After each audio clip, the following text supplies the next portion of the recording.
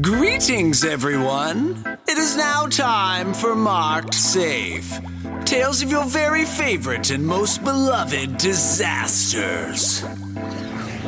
On Marked Safe, we discuss events and details that some may find disturbing. Listener discretion is advised. Please listen responsibly and stay safe. And now, here with your hosts, Brianne and Melanie, this is Marked Safe.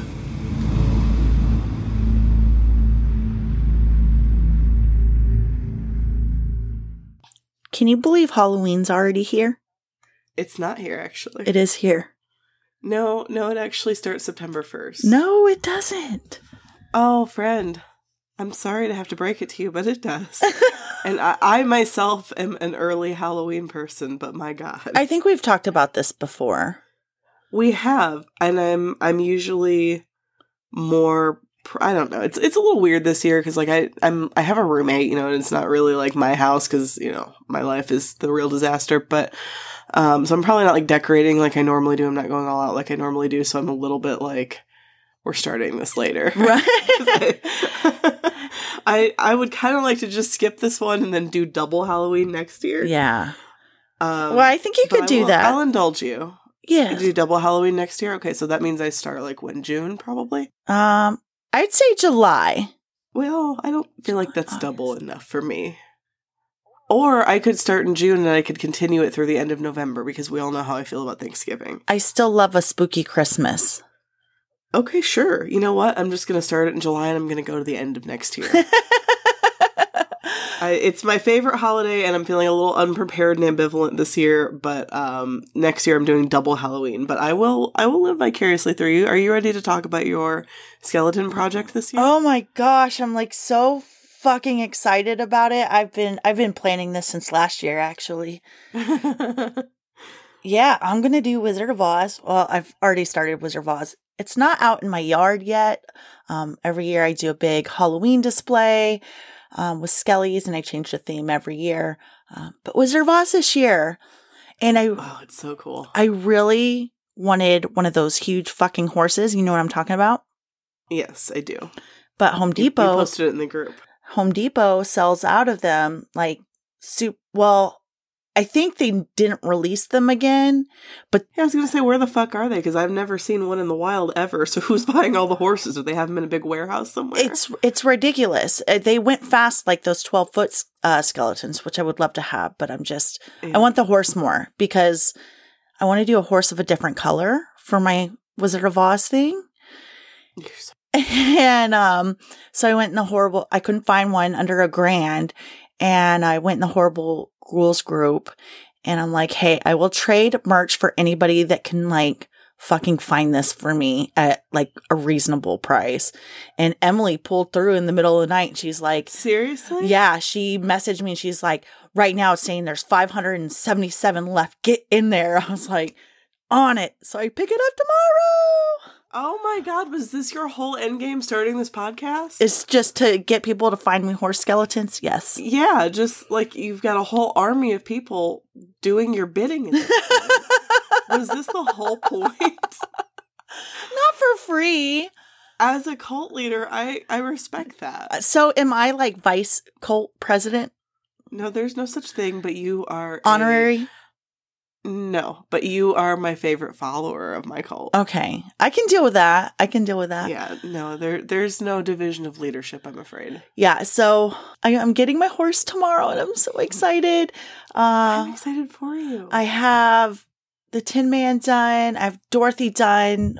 I had to give her some ruby feet. And I'm going to work on the lion after this. And then the Scarecrow, which I'm really excited about that one. And then I bought like an anatomical brain and a heart. I'm going to try to make them a little bit grosser. My neighbors are going to love me.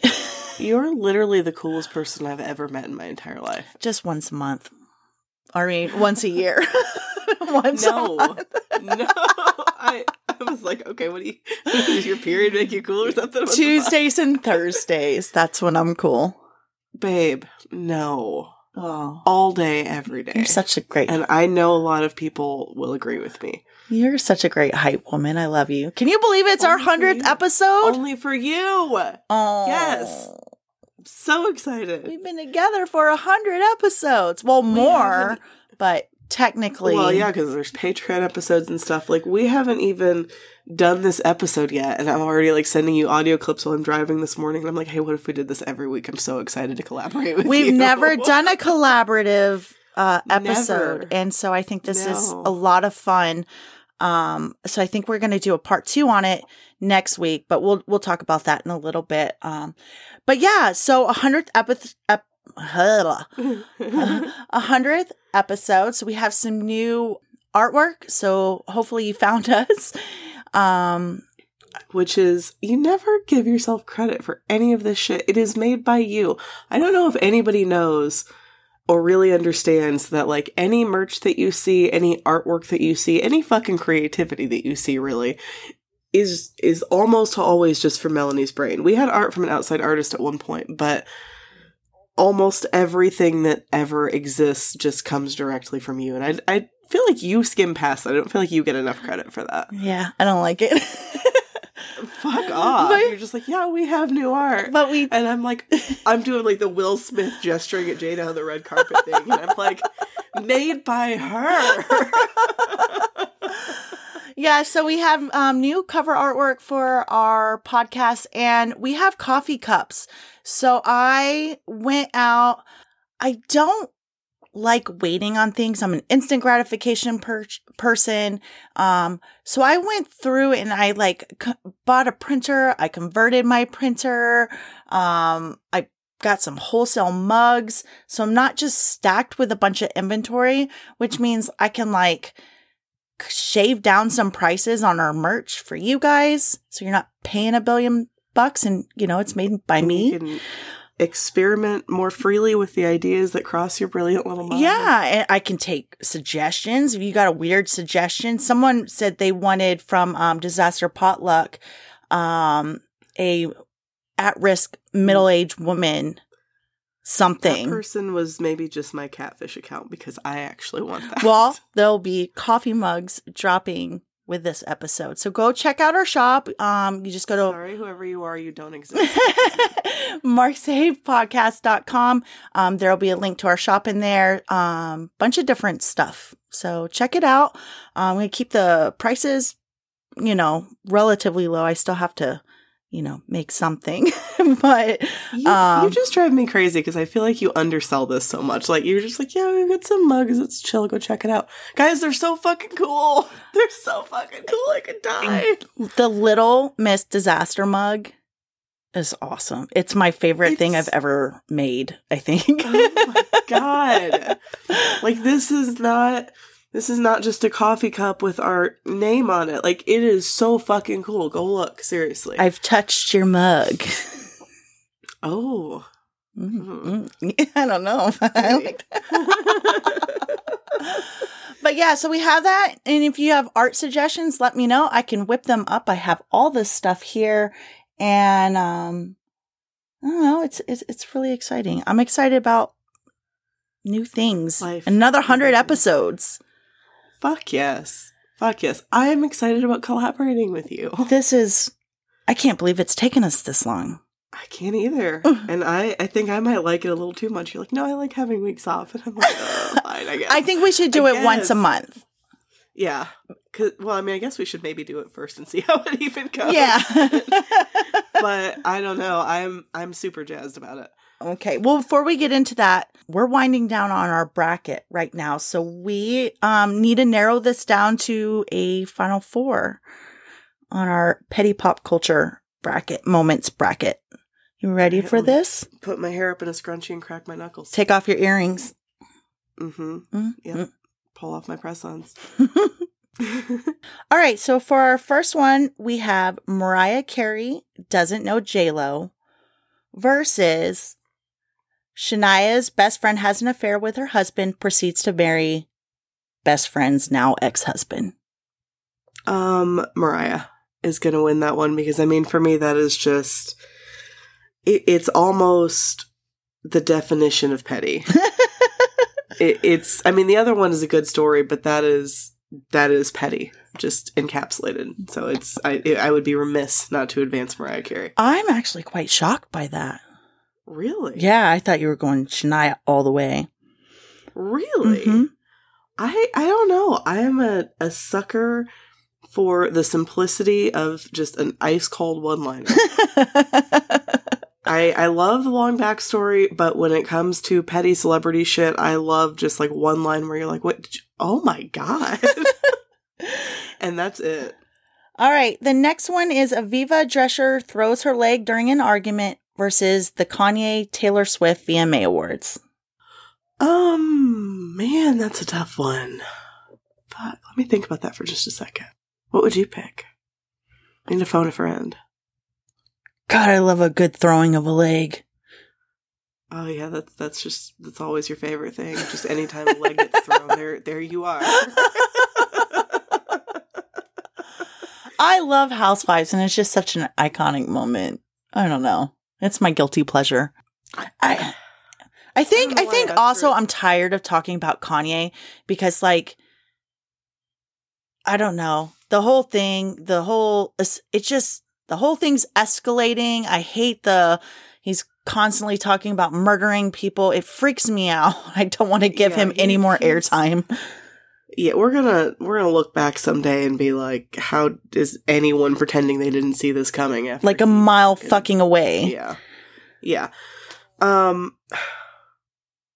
You know, I think I'm going to have to go with the leg throw, but actually not even because of the leg throw, but because I respect someone who keeps receipts on fucking hand. Yes.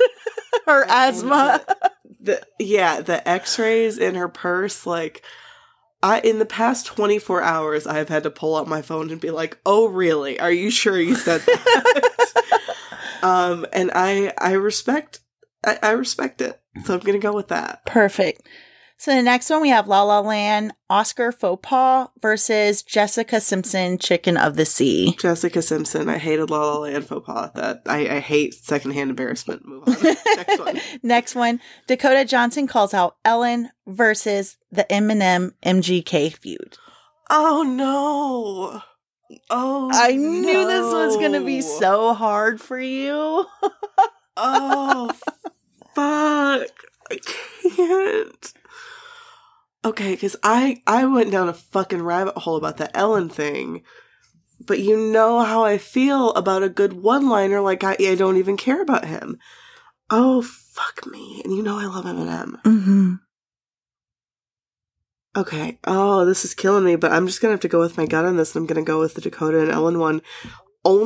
This is literally the only reason, because we already have one so similar to the Eminem one that's moved forward. Because Mariah Carey's I Don't Know Her line was almost the same thing. Like, that was basically, why are we even talking about her? There's no significance to the conversation. So, I guess just for the sake of bracket diversity, I'm going to go with the Dakota and Ellen one. I love it. So next week we will narrow our final four down to the last pair and the winner, and then we'll get a box out. I have a gut feeling about which two are going to go head to head on this. I feel like I know. I cannot wait. All right, so the 100th episode. Yes. Okay. This was a listener request, actually. This was a couple listener requests. Was it really? Yeah, and then I had actually got an email from somebody asking to cover a different one. We'll get into that in a sec. But people love this. People want this, and we're gonna do it together. Yes, but we're gonna start. We're gonna start off. We're going to the west. The west. Yeah, we're going out west. The wild west. And that was the thing that got me so jazzed that I was like, are you sure you don't want to collaborate all the time? Because you know how much I love your matchups of things. Like, when you do brackets, I love how you pair things. Y'all, we accidentally matched up this week. And I'm just like, how fun would it be to do that more often? Mm-hmm. Like, either intentionally or unintentionally. I mean, we definitely agreed to kind of tag team a compilation, basically. But then both of our stories ended up, I think, a little bit bigger than we planned. Right. So yeah, now might be the time to address how we're doing that. Okay, so I initially picked, so we are doing on-set film accidents. And initially I had this episode written with 2 episodes. My second one just became gigantic. And we can't be here for 7 hours. So no, and you told me your word count, and I was like, Melanie, what the fuck? I am not, like, I'm gonna get into this, because you wrote yours before I wrote mine. I'm like, I'm gonna get into this. I can't touch that word count. That's insane for a single story. Mine's longer than yours. So I actually, we've decided that we're going to break this up into 2 parts. So you guys will get another part next week. And my first episode wasn't as thick and juicy as my second one. But I still think it's really good. And I think it's a good, start for this collab. I am so ready for this. And I'm so fucking excited to tell you mine. I can't wait for yours. So mine's going to be a little bit on the faster side, which is good because I'm ready to hear yours already. All right. Okay. So I figured the best way to start today's episode would be to talk about one of the earliest known deaths, or deaths plural, on a film set. Plural. Damn. Mm-hmm. I just, you know me. I love the old-timey. You do. So, you do. Just 4 blocks from the site of the Hard Rock Hotel collapse, my first episode on our journey to 100, the very first fixed seating movie theater was built here in New Orleans, Louisiana, on July 26, 1896. Isn't that crazy? I didn't realize it was here. Me neither. I'm not surprised, though. When I was, looking through it, there was somebody initially that was trying to get a historical marker put up for it and then abandoned it. And then this other gentleman was like, no, it needs to be put up and followed through. And now I'm down this rabbit hole of trying to get historical markers for our episodes put up, because we've talked about so many places that they deserve it, but they don't get it. And it's a whole thing. They go through states or sometimes even just counties.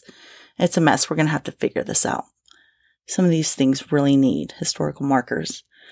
Vitascope Hall was a 400-seat theater where patrons would pay 10 cents to watch 10 to 12 short films. According to its historical marker. How short are we talking? That's too many. Well, you remember, this is late 1800s. We're still in commercials, basically. Basically, yeah. Okay. According to its historical marker on 623 Canal Street, for 10 cents more, patrons could view the Vitascope projector in the projection booth, but so many people wanted to see the projector that soon the behind-the-scenes price jumped up to 50 cents. That is a lot of money for back then. Soon, theaters across the United States were popping up everywhere, and by the early 1900s, movies were now being played from not just 1 reel, but 2. Allowing for bigger storylines with the extended duration. Enter the Western craze. Want your brain to explode? Just look up Western subgenres. There's so many, it's ridiculous.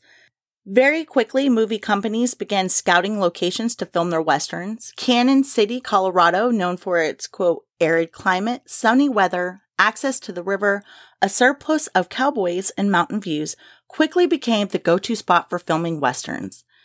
Canyon City locals would soon find themselves on the silver screen, and some even found themselves victims of on-set accidents.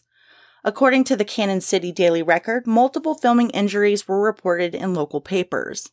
Quote, Myrtle Stedman was knocked unconscious after a horse bucked her off into some rocks.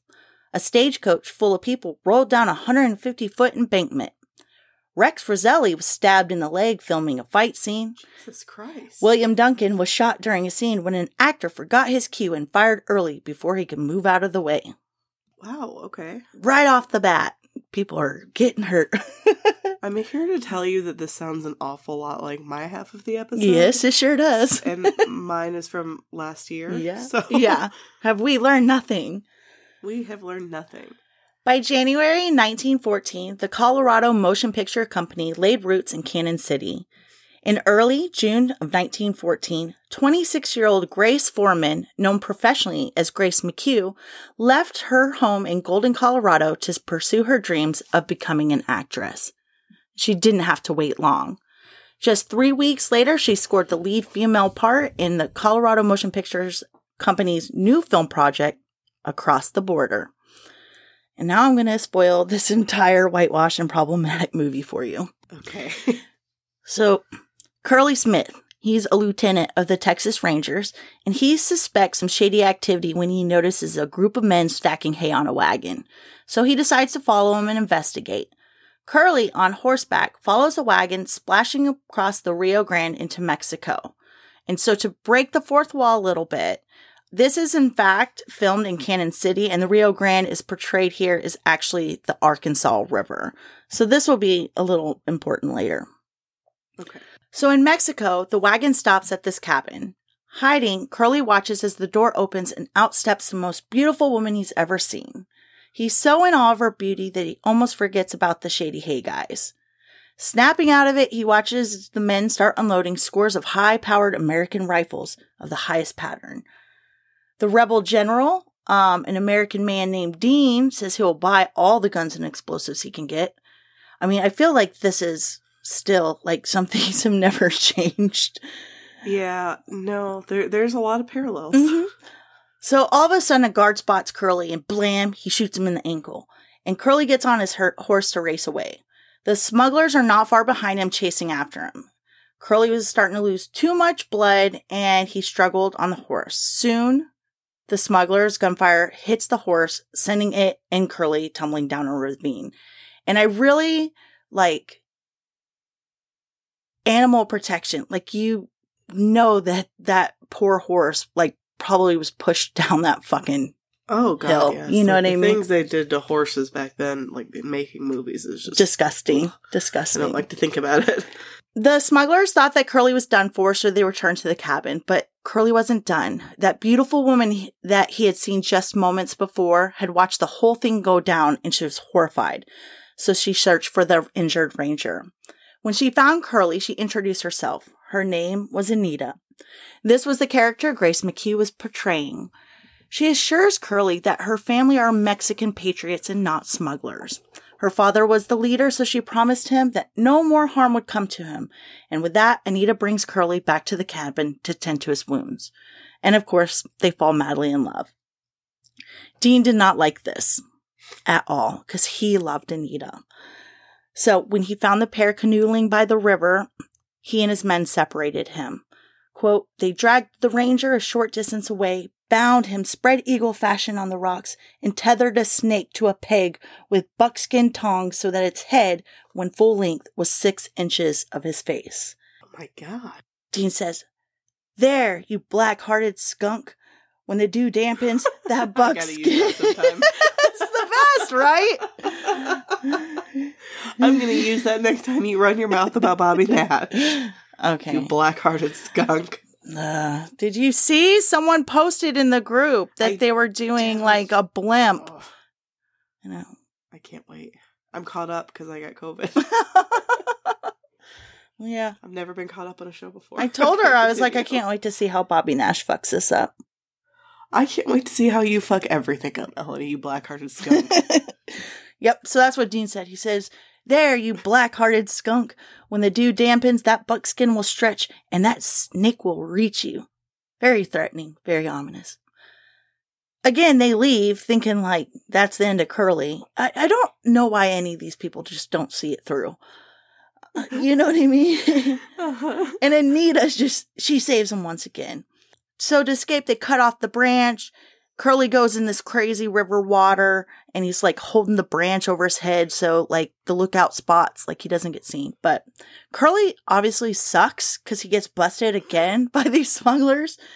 Jesus. Yeah. So meanwhile, there's other rangers, and they see another hay wagon. And since they hadn't heard back from Curly in a while, they decided to check it out. And like all Westerns do, a shootout ensues. In the wagon, Dean's haul of Luddite bombs explode amidst the gunfire. Quote, this defeat made Dean's wrath boil over. He rode away from the scene with murder in his heart and a resolve to put an end to Curly. Been there. Been there. Murder in my heart. Murder in my heart. I'm there all the time, if I'm being honest. Mm-hmm. Back at the cabin, Anita's dad kicked Dean out once he learned about the whole rattlesnake shenanigans. And in retaliation, Dean incited mutiny among her father's men. But mutiny, we don't use that word enough. It's the best word, right? Yes, and you know what else is the best word? You know what, actually, before I knew we were doing a Western-themed episode this week, the other day, I just stuck my head in my roommate's bedroom, and I was like, why do we not use the phrase yeehaw more often? And why do we not use rootin' tootin' more often? I like rootin' tootin'.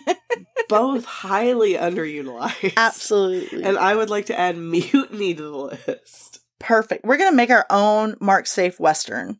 Fuck yes. Rootin' tootin' mutiny. Yeehaw! Rootin' tootin' mutiny when you've yeed your last haul.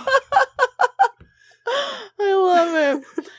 So, if you think Rootin' tootin' mutiny is not the title of this it better be. I will be me. So mad if it's not the title. It's the best title. So Anita heard about the mutiny and she escaped in the dead of the night, crossed the border back into America, found an army camp, and begged them for help. At dawn, with her father tied up and Curly about to be executed by gunfire, Anita led the army on horseback, and all hell breaks loose. During the fight, a soldier falls dead off his horse. Curly picks up the man's saber and plunges it into Dean. And that was the end of that. Anita's father sees the two are in love and gives Curly his blessing to take her home across the border. And they live happily ever after. Mm-hmm. So these are the films that we're watching. I wasn't really going to do a full recap, but I loved it so much. It had the word mutiny. I mean, I'm so glad you did. So filming for this movie, for any movie, just they wrap these up in record speeds. Demand was high. They really do. I did not realize, like, mine that I do is like a full-length feature film in 2021 and it had a 21-day shooting schedule. That's bananas to me. Isn't that, like, I thought it took a lot longer than that. I thought it took years. I mean, I'm sure there's editing and all that stuff that goes, but like, shooting? I did not know that they were ever filmed that fast. But okay, continue. Yeah. Spoiling my own episode. Yeah, they were pumping these things out left and right. So the Colorado Motion Picture Company had partnered with Warner Features, better known today as Warner Brothers, and they had a very tight production schedule. They wanted 3 refilms every 3 weeks. So basically a movie a month. Dude, the similarities in our stories are like weird. Okay. So at this rate, it's easy to see why safety protocols were non-existent. I mean, oh my God. Did we write the same shit? This is tripping me out. Oh, okay. You know, it's like those people, like after a while they start looking like their dog. Which one of us is I'll the be dog? the dog. You'll be the dog. I mean, okay. I'm faithful. I mean, you've called me a dog. What was the dog that used to call me? The fuck I have? Yes, you did. There was a type. I've called you a dog. I think it starts with an M. Really? Mm-hmm. You're full of shit. I'm not full of shit. I'm going to find this. I'm going to find this right now. We're just going to have to pause. What was the context of this? Just how I just do a lot of stuff. Oh, Belgian Malinois. Ha! Belgian Malinois. You're right. That's fair. I'll own that. So I'll be the dog. And you're starting to look like me. I mean, those are beautiful dogs, and you are lovely, so that's fine. But this episode is getting weird, and you will know why soon. Okay, carry on. Filming across the border went off without a hitch, but one scene was ruined during film development, leaving no other option than to reshoot.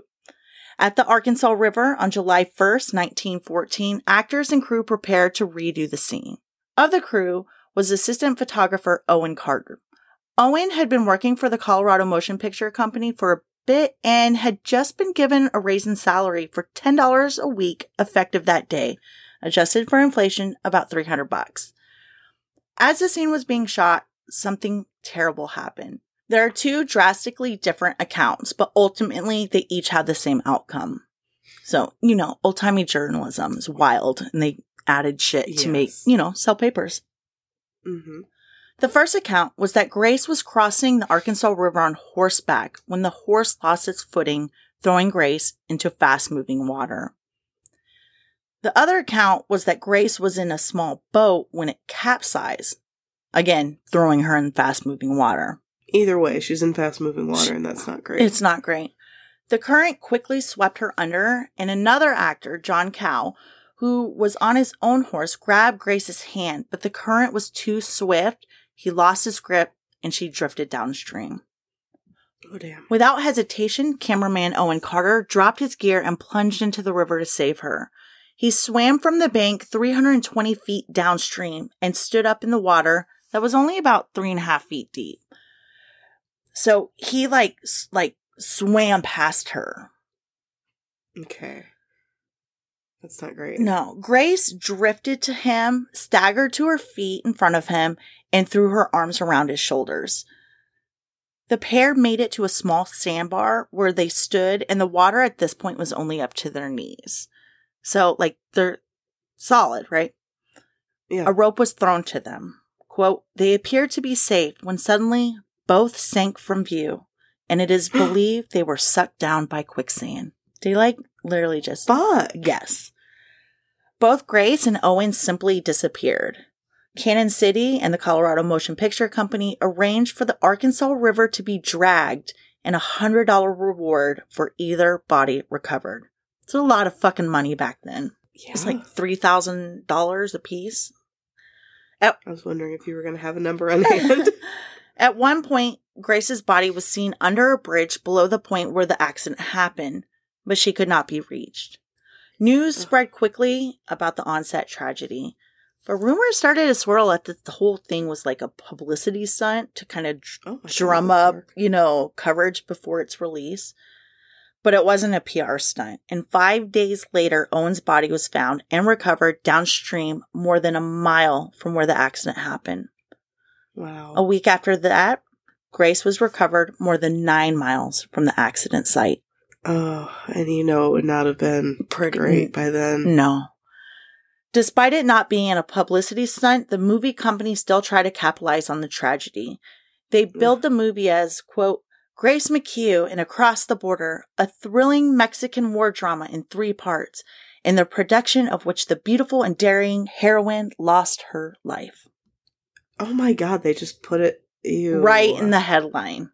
Ooh, that is yucky. Yes.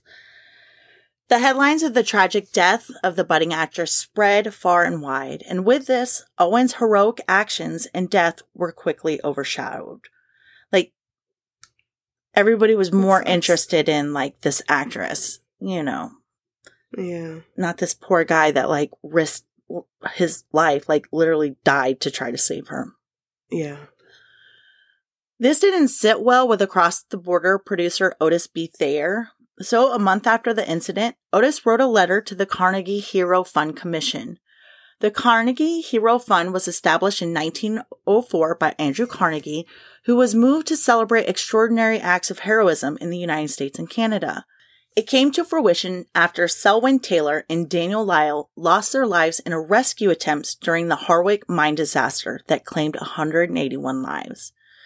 In his letter to the Carnegie Hero Fund, Otis wrote, I am free to say that I never saw greater heroism displayed by anyone than was displayed by Mr. Carter in this instance.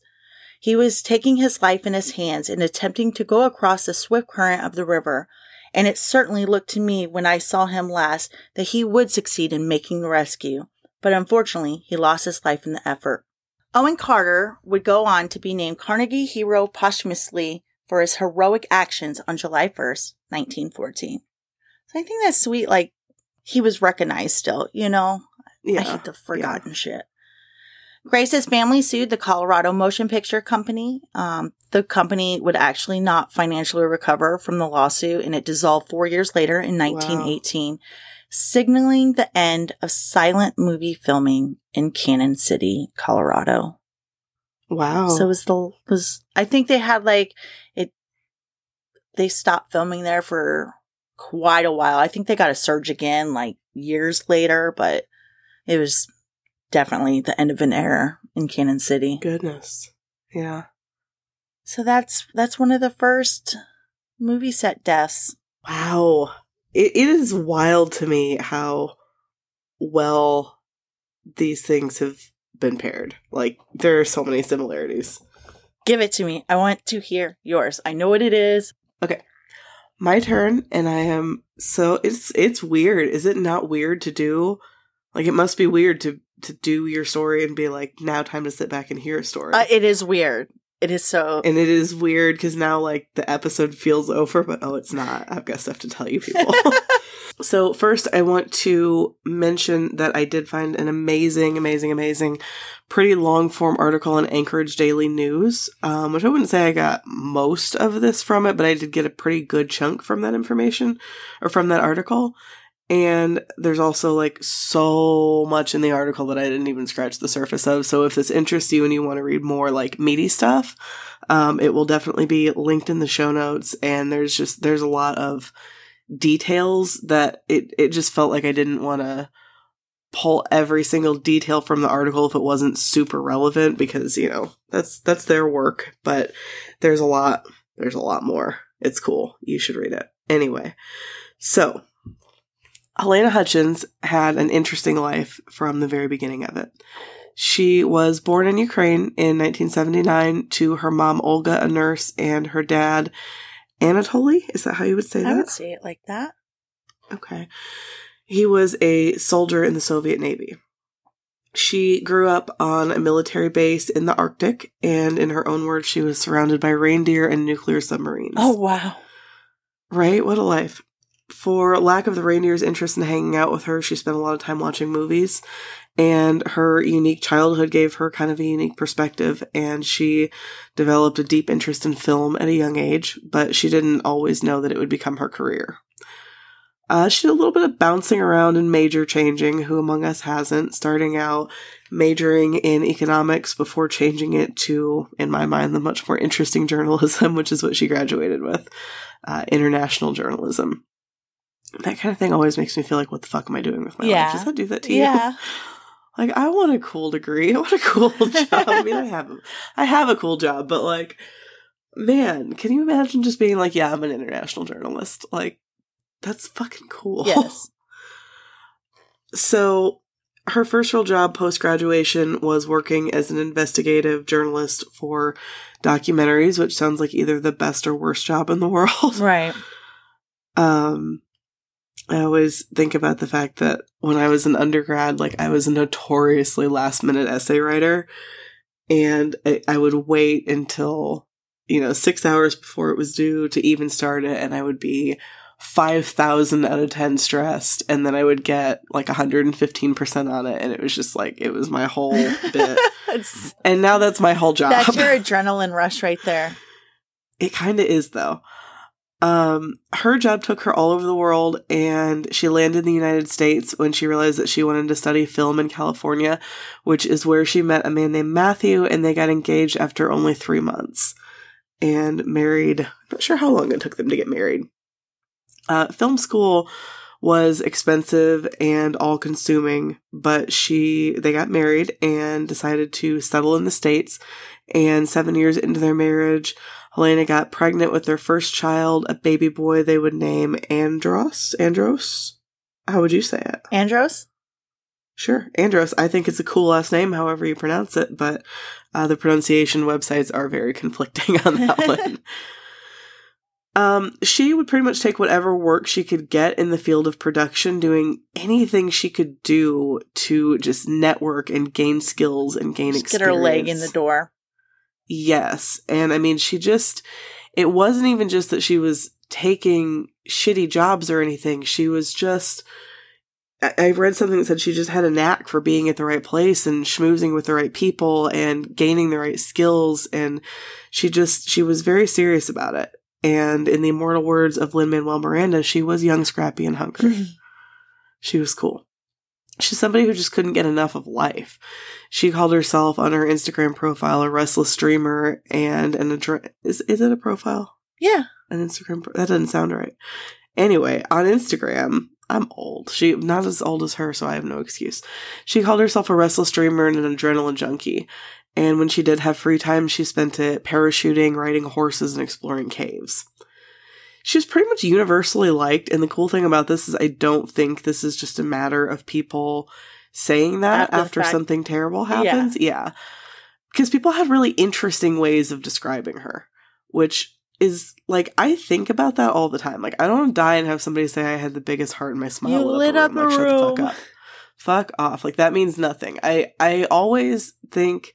Like, when I die and people are talking about me, first of all, I want you to write my obituary and spill all my tea. But second of all, like, I want people to say I was pragmatic. Like, I want them to explain our inside jokes and, like, say, you know, I was like a weird mix of Aquarius, aloof, and Scorpio intense and that kind of thing. Like, I like to think that I've left enough of an impression on people for them to have some, like, meaningful adjectives when I'm dead.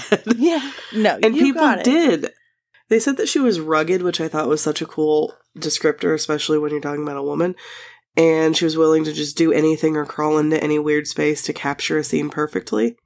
They said she was gifted and talented and good at something that they called grimy but beautiful as far as, like, filmmaking aesthetics go. Mm-hmm. A director who worked with her said, quote, she had this amazing background that you just sort of instantly romanticize.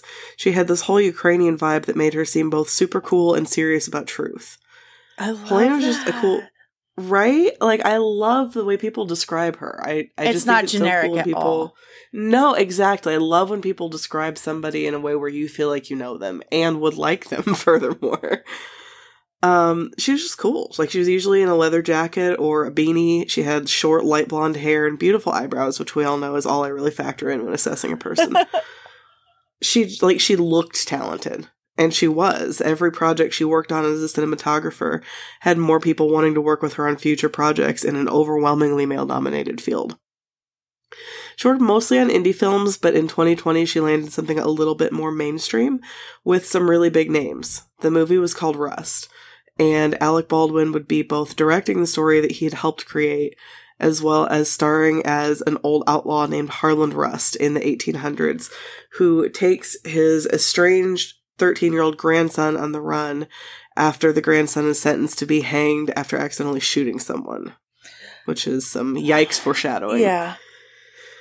Jensen Ackles was also cast. It was a pretty big break. Like, it wasn't a huge movie. It had a relatively low, but not that low budget. Like, apparently under $5 million is considered low budget, and it was $6 to $7 million. So not like low budget, but low-ish. The cast and crew were set to film over the course of 3 weeks in New Mexico, and Alec Baldwin was fucking psyched.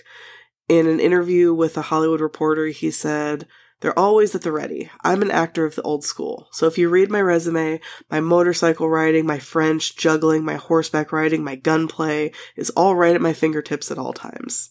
Wow. Yikes. Now, okay, sidebar here. I've never super followed Alec Baldwin or, like, any of his brothers. Aren't there, like, a bunch of brothers? I think there's 3 in there. Yeah. They're all of them are a hot mess. Okay, I don't really follow that mess, although maybe I will now. But even I was like, didn't he call his kid a pig at some point, or was that like? Yeah, no, he did. He did. So I did a little dive into that. There's a detour there, so we don't forget who we're dealing with here. Oh wow. So most of us probably do remember 15 years ago he called his 11-year-old daughter Ireland, and she didn't answer the phone. Heaven help her.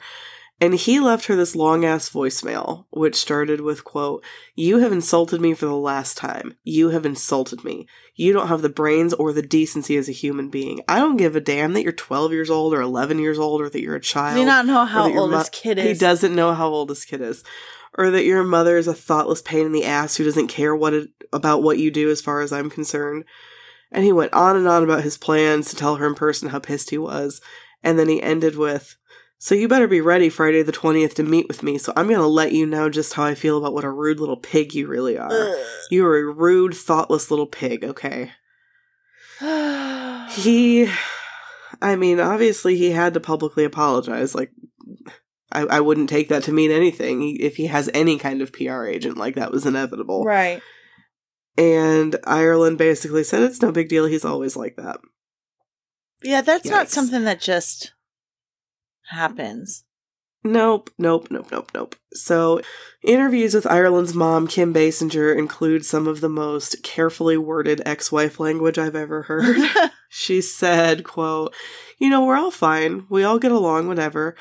But he's a challenge. We've had our challenges. I don't think Alec was emotionally or mentally available for that kind of talk. Alec operates in a very different way in his life.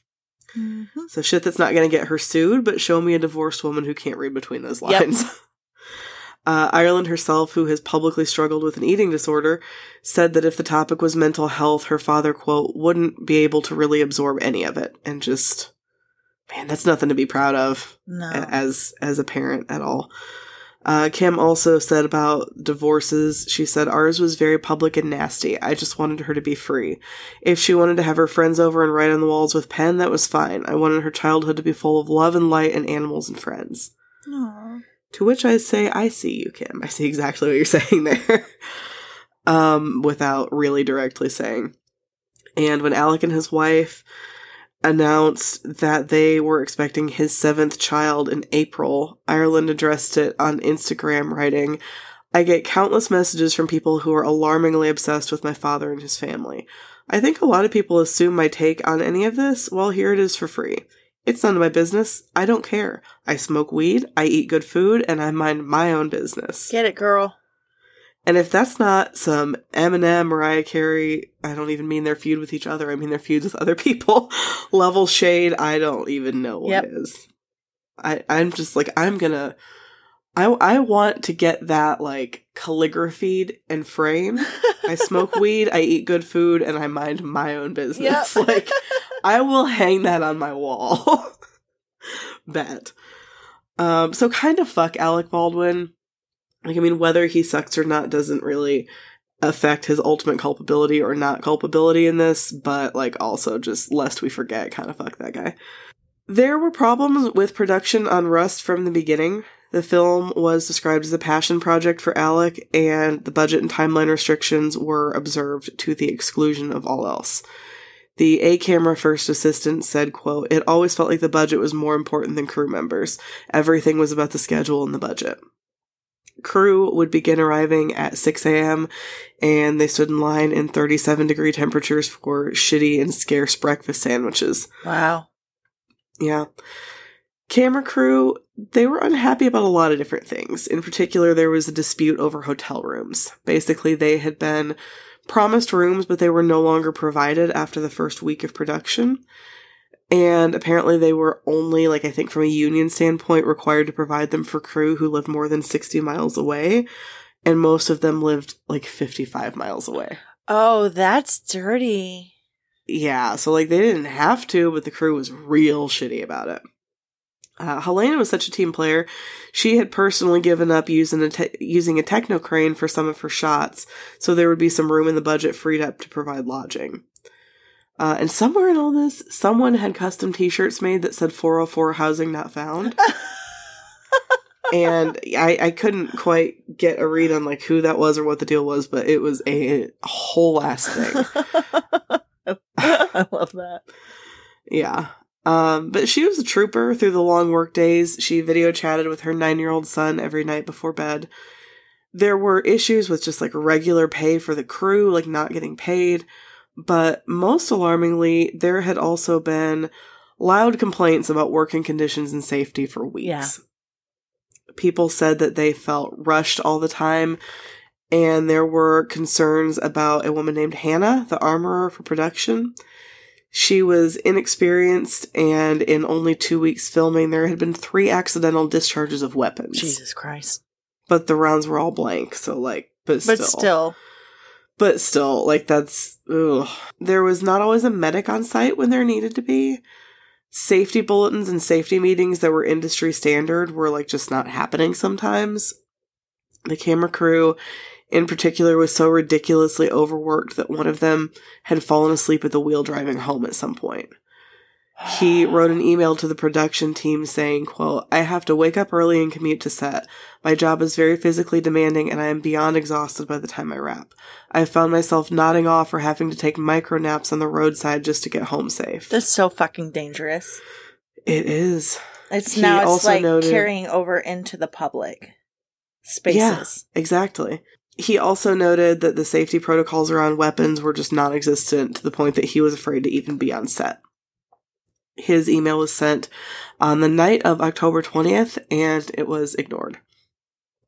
Things had actually deteriorated to the point that half a dozen camera crew members were planning to walk out on October 21st. So when they got there in the 37-degree temperatures for the breakfast sandwiches, they skipped breakfast because they thought it would be in poor form to eat and then strike.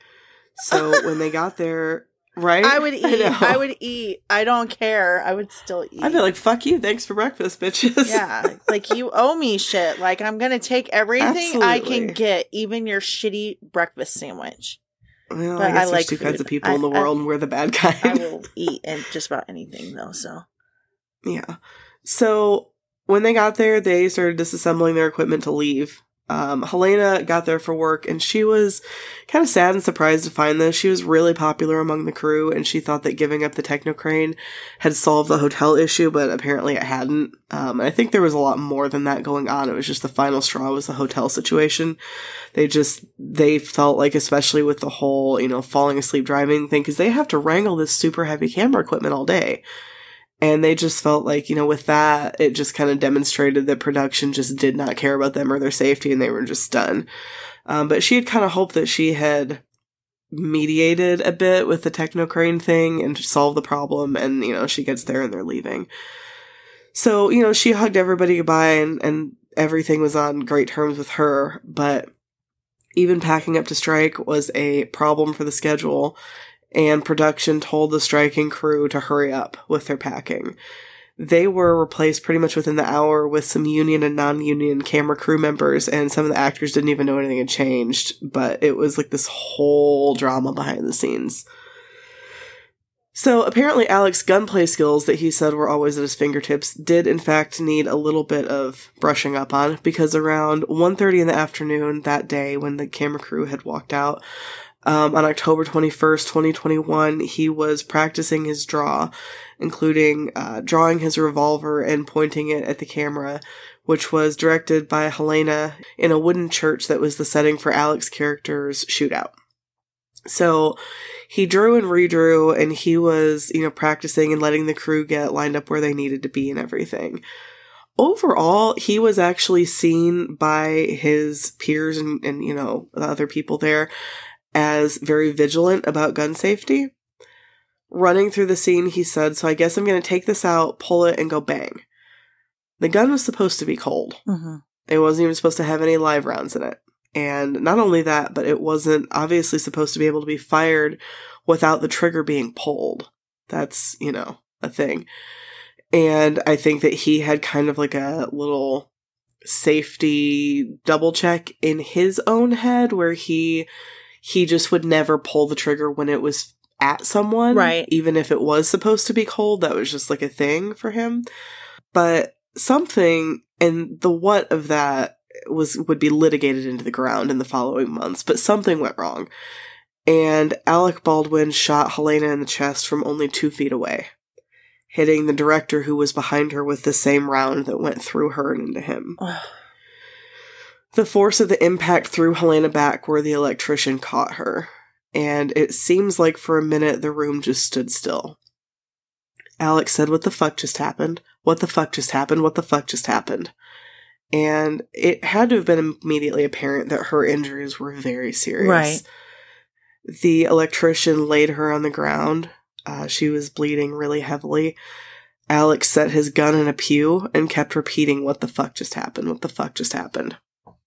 Somebody screamed for the medic, and while everybody available tried to stop her bleeding, the sound guy said to her, "Oh, that was no good." And while she could still talk, she answered, "No, that was no good. That was no good at all." Oh my God. Yeah. The script supervisor called 911 and said, "Bonanza Creek Ranch, 2 people accidentally shot on a movie set by a prop gun. We need help immediately." Emergency responders got there in 12 minutes to find a church full of screaming crew members. Helena was taken to the University of New Mexico Hospital in a helicopter where she died. The director who was behind her who was hit he was, I don't know if he was taken by helicopter or ambulance, but he was treated for his injuries and he did make it. They held the cast and crew and interviewed them in the set saloon, which I just thought was such a weird detail. Yeah. Production was indefinitely suspended after the accident. Whether it was due to genuine innocence or something else, I don't know. Alex was distancing himself from culpability right away. Oh, big time. He told paparazzi shortly after Helena's death, quote, "There are incidental accidents on film sets from time to time, but nothing like this. We were a very, very well-oiled crew shooting a film together, and then this horrible event happened." It's that this horrible event happened. Yeah. And I'm not taking a position on that because that may be accurate. I actually think it is probably accurate, but just noting the language. And I mean, I don't know. I don't think it landed super well with her husband. Right. But, I mean, at the same time, there's no saying that's not exactly the case. I don't know. So, in the aftermath of this, everybody blamed everybody else, unsurprisingly. Alec Baldwin took an interesting position on this. He was explicit immediately that he did not pull the trigger at all, which would become the main question of an FBI investigation, whether it could have been fired without the trigger being pulled. And I'm not going to get into the logistics of how that may or may not have happened or could not have happened because I'm not a gun person, so I'm going to be talking out my ass. But there's a lot of unpacking of it on the internet if you're interested. Alex said, quote, "Someone is responsible for what happened, and I can't say who that is, but I know it's not me."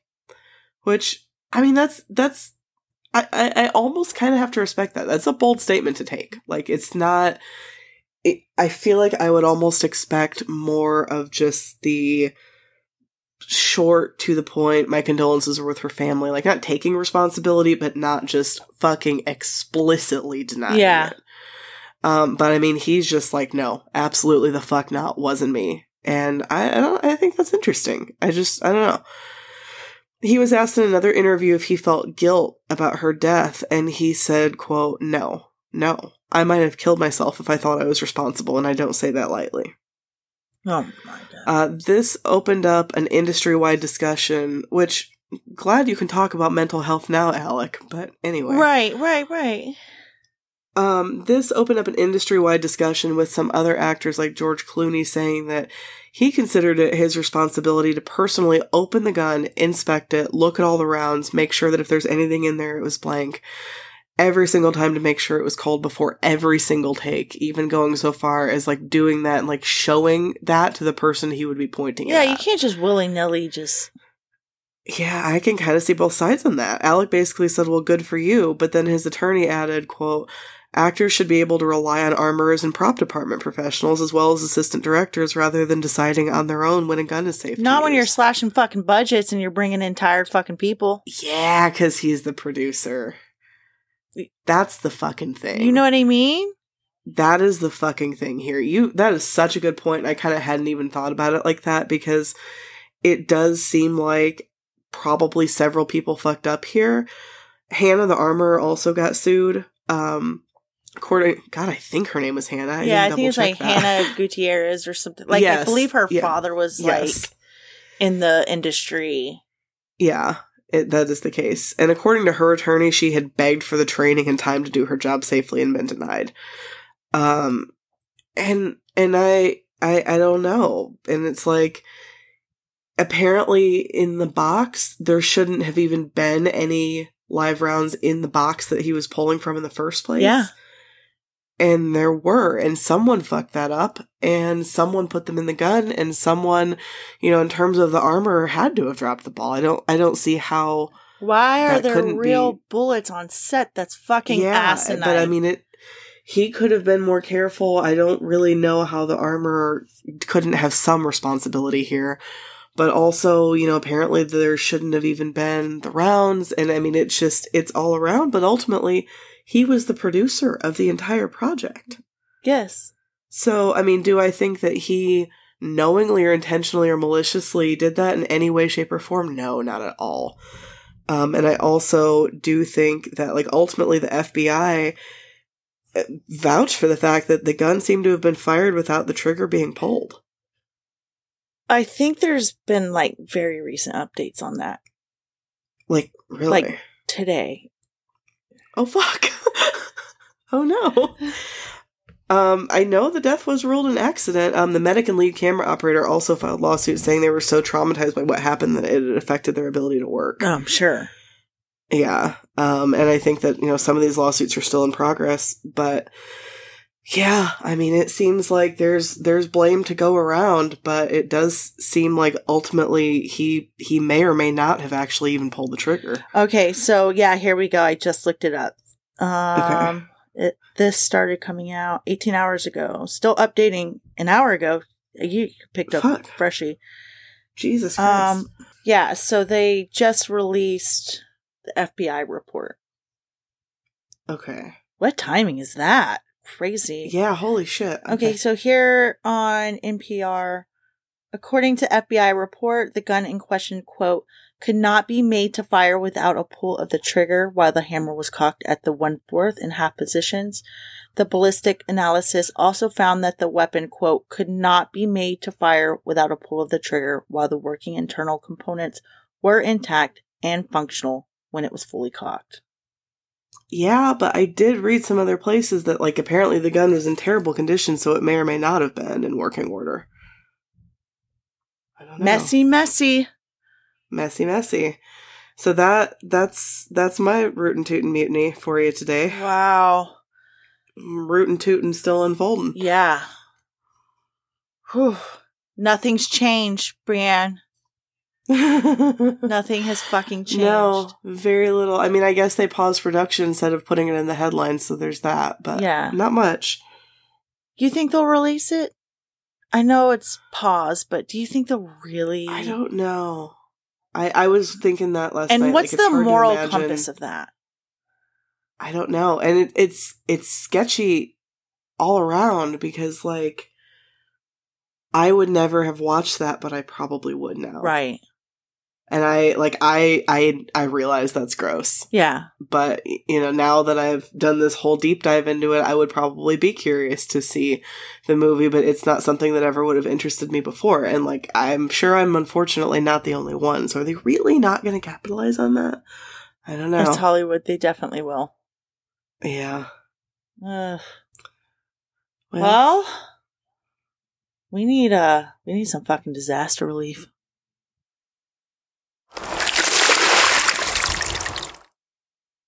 So, I meant to do mine last week. And mine, I'm not sure if either one of us has ever done this before. We've done the listeners generally because they're wonderful, but I'm going to go with a particular listener, and I'm not going to say why. And that is Deborah. Hi, Deborah. You know who you are, Deborah. You know who you are. You know who you are. You know what you did. You know what you know. I encountered. I do too. I know. Yeah, you do. That's about it, though. You encountered I encountered a listener in the wilds of the internet the other day, in a Facebook group where I had asked a question that I was not expecting to be, tied to me, per se. And I know I'm super vague booking here and I'm going to continue, but it's not some kind of gross TMI physical thing or anything like that. It totally is. No, it's totally not. You can fuck off. She's asking about the bells. Fuck yourself. But I wasn't expecting that. And then here is Deborah, and she's like, oh my God, I am such a big fan. And I was like, oh, fancy meeting you here. That was so funny. And it was a whole thing. So Deborah, thanks for that. Thanks for being cool. Yeah. And I think it's epic. I think it's super cool. It is cool. We are totally vague booking. We are. And a year or two from now, I will explain myself. I just can't right now. But Deborah, hey, shout out. Thanks for being so cool. What do you have? Oh, I mean, I'm just going to... I'm staying with my Halloween. I'm excited about my skellies. I'm putting them out really soon. I think it was super cool that Emily found my horse. Oh, hell yeah. Just want to get it up. I don't know. I got to put some whiskers on my my lion. I don't know. I know it's a repeat, but that's really what's making me happy right now. There's also some symmetry there, though, because we're kind of both shouting out a specific listener. So. Oh yeah, see, yeah, we're looking like each other again. We're too aligned right now. Yes, we are. We got some Patreons. Before we get into that, though, since everything's been going on, you had mono, then COVID. Yes. We had to take some time off. I had bronchitis in the middle, too. Yeah. We never did July's Patreon giveaway, so I want to do that now. And then also for 100th episode, do another giveaway. So if you are on our top tier Patreon, every month we give you a batch of our stickers and our pins. But I was working on some sample mugs, and instead of donating a bunch of those to Goodwill, which I think is very fun marketing, personally. Yeah, I mean, they're good. There's nothing wrong with them. I was tweaking some sizes and stuff like that, so they're not perfect. I'm going to give each of you a mug, of one of my sample mugs. It's one of a kind. There's not another like it, and and you, trust me, you're lucky to have it. Wait till you see it. It's so fucking cool. Okay. And they're big ones. These mugs are 15 ounces. They're the 4-finger mugs. These aren't no rinky-dink baby mugs that you get from other podcasters. These are... Oh, we're dragging other podcasters. These are big, fat, happy, fall is coming. Drink your coffee, drink your tea, drink it in big quantity. What the fuck? Quantity. I see what you did there. All right. Okay. So let's pull up this wheel. I love my little clicky thing. Let's see. All right. So let's do our July giveaway now. Okay. All right.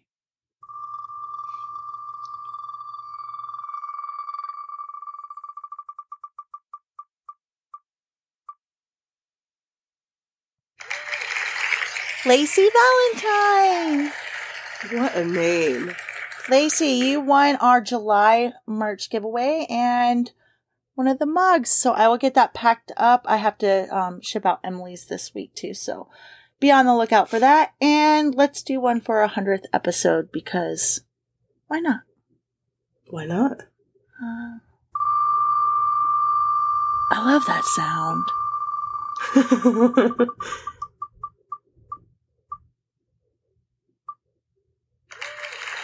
Oh my gosh. Sunshine Fox. Sunshine Fox. Yes. I've met her. Aww. She's so cool. She's very deserving. Very deserving. Yes. So Lacey and Sunshine. She's had quite a week. I think she probably needs some coffee. Yeah, for sure. So Lacey, Sunshine, Emily, I will get your boxes out this week. And for our Patreons this week, we have 3. We have Katie. We have Victoria Bacon. I love your last name. And Sophie Hall. You guys are buddies. So go donate blood. Go donate food. Go donate a kidney. All of your kidneys. All of them. All of them. You don't need them. Mm-hmm. You don't need them. And next week for episode 101, we will do our second part of this. I'm really, really excited. I am the fuck too. I wonder if we're going to have symmetry again next week. I have a big fucking fat, juicy, terrible one. Oh my gosh. Okay. It's done. It's ready. It's bad. All right. So I can't wait for big, fat, juicy, terrible, done, ready, and bad. What was it? What was... You've got a lot of adjectives for that. Rootin' tootin'. Yeehaw! All right, we've eaten our last haw. Let's get out of here. Sweet dreams or no dreams? Sweet dreams or no dreams?